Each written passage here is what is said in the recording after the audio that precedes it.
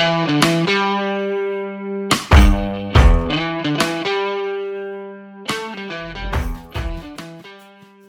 to Faith is the Victory podcast, a ministry outreach of Faith Christian Center in Cairo, Georgia. This is Pastor David Coleman, Sr. Today's devotional is titled, So Great Faith. Matthew 8:9. For I am a man under authority, having soldiers under me, and I say to this man, Go, and he goeth, and to another, Come, and he cometh, and to my servant, Do this, and he doeth it. In life, we all experience needs that arise in moments when least expected. They may be financial or material in nature, such as new clothes, transportations, or a place to live, or they may be the need for employment, such as a new job or a career upgrade. Or we may find ourselves facing a physical ailment or a major illness. We all understand that needs occur, and it's important for those of us who call Jesus Lord to know how to respond when those needs arise. The scripture in Philippians 4:19 tells us that God meets our every need according to his riches and glory by Christ Jesus. Today we are going to discover the key that will help activate our faith when appropriating the promises of God's Word. Let us remind ourselves of some biblical truths that must be of paramount importance to us related to our understanding of our relationship to God, His Word, and His kingdom. We must remember that God cannot lie and does not change. Listen to this. God is not a man that he should lie. Numbers 23:19. In fact, it is impossible for God to lie. Hebrews 6:18. We must know that. And what he said in Scripture is still what he says today. He hasn't changed. He will not change.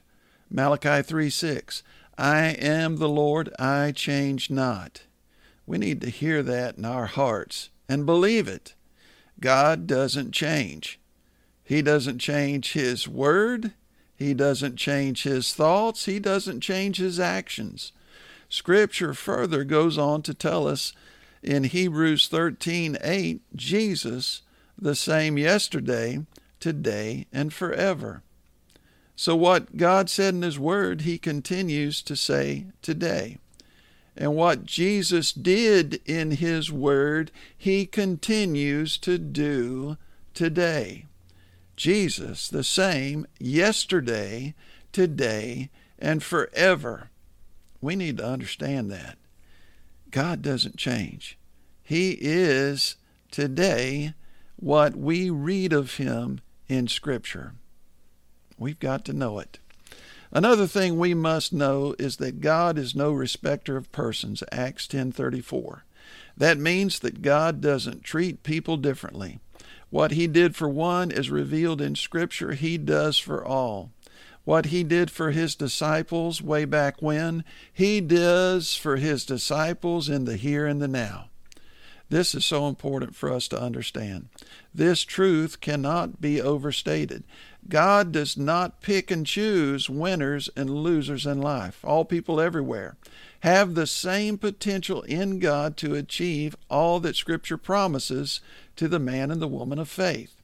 Galatians 3:28 and 29 says it this way, There is neither Jew nor Greek, there's neither bond nor free, there's neither male nor female, for ye all are one in Christ Jesus.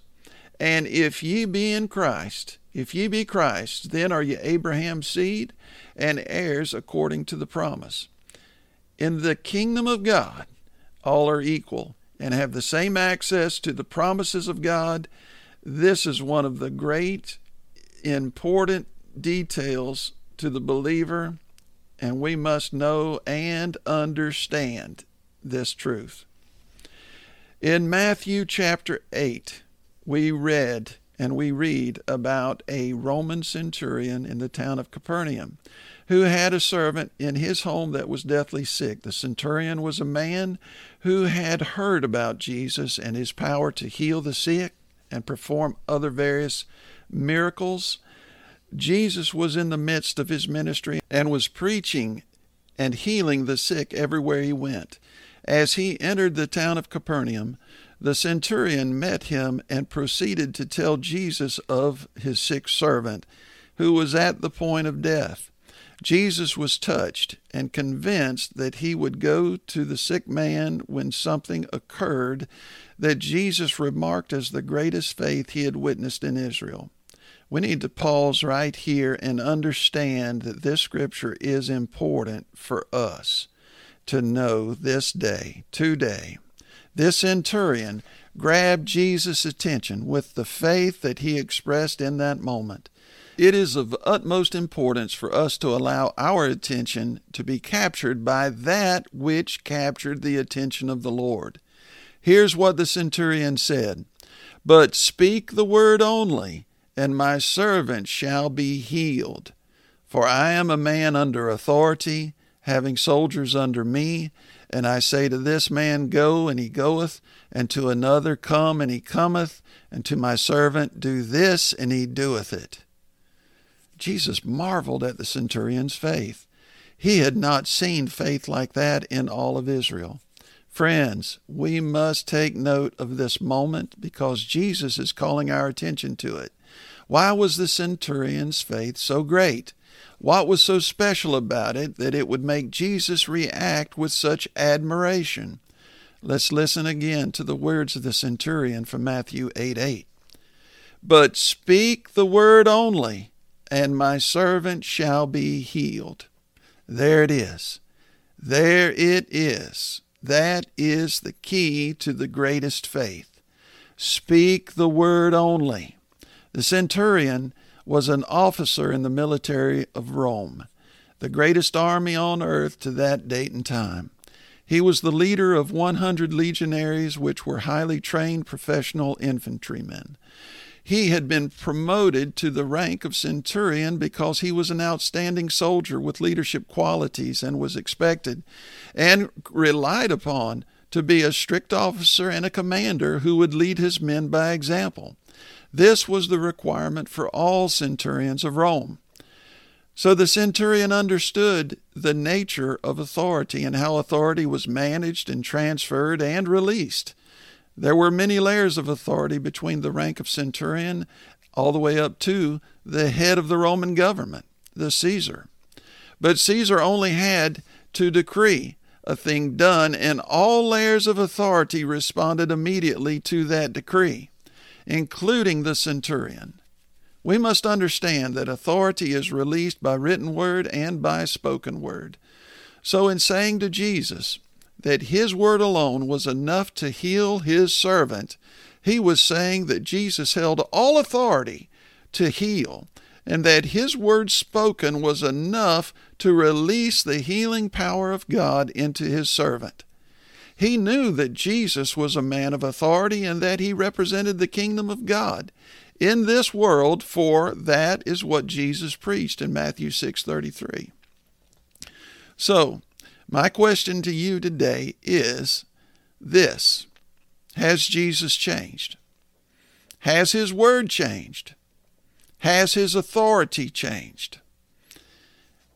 The answer to all of these questions is no. Jesus is the same yesterday, today, and forever, Hebrews 13:8. Let's say that again. Let it register in your heart. Let it ring loud and clear. Jesus is the same yesterday, today, and forever. We must understand that Jesus' authority and power to heal has not changed since he is the same today as he was yesterday.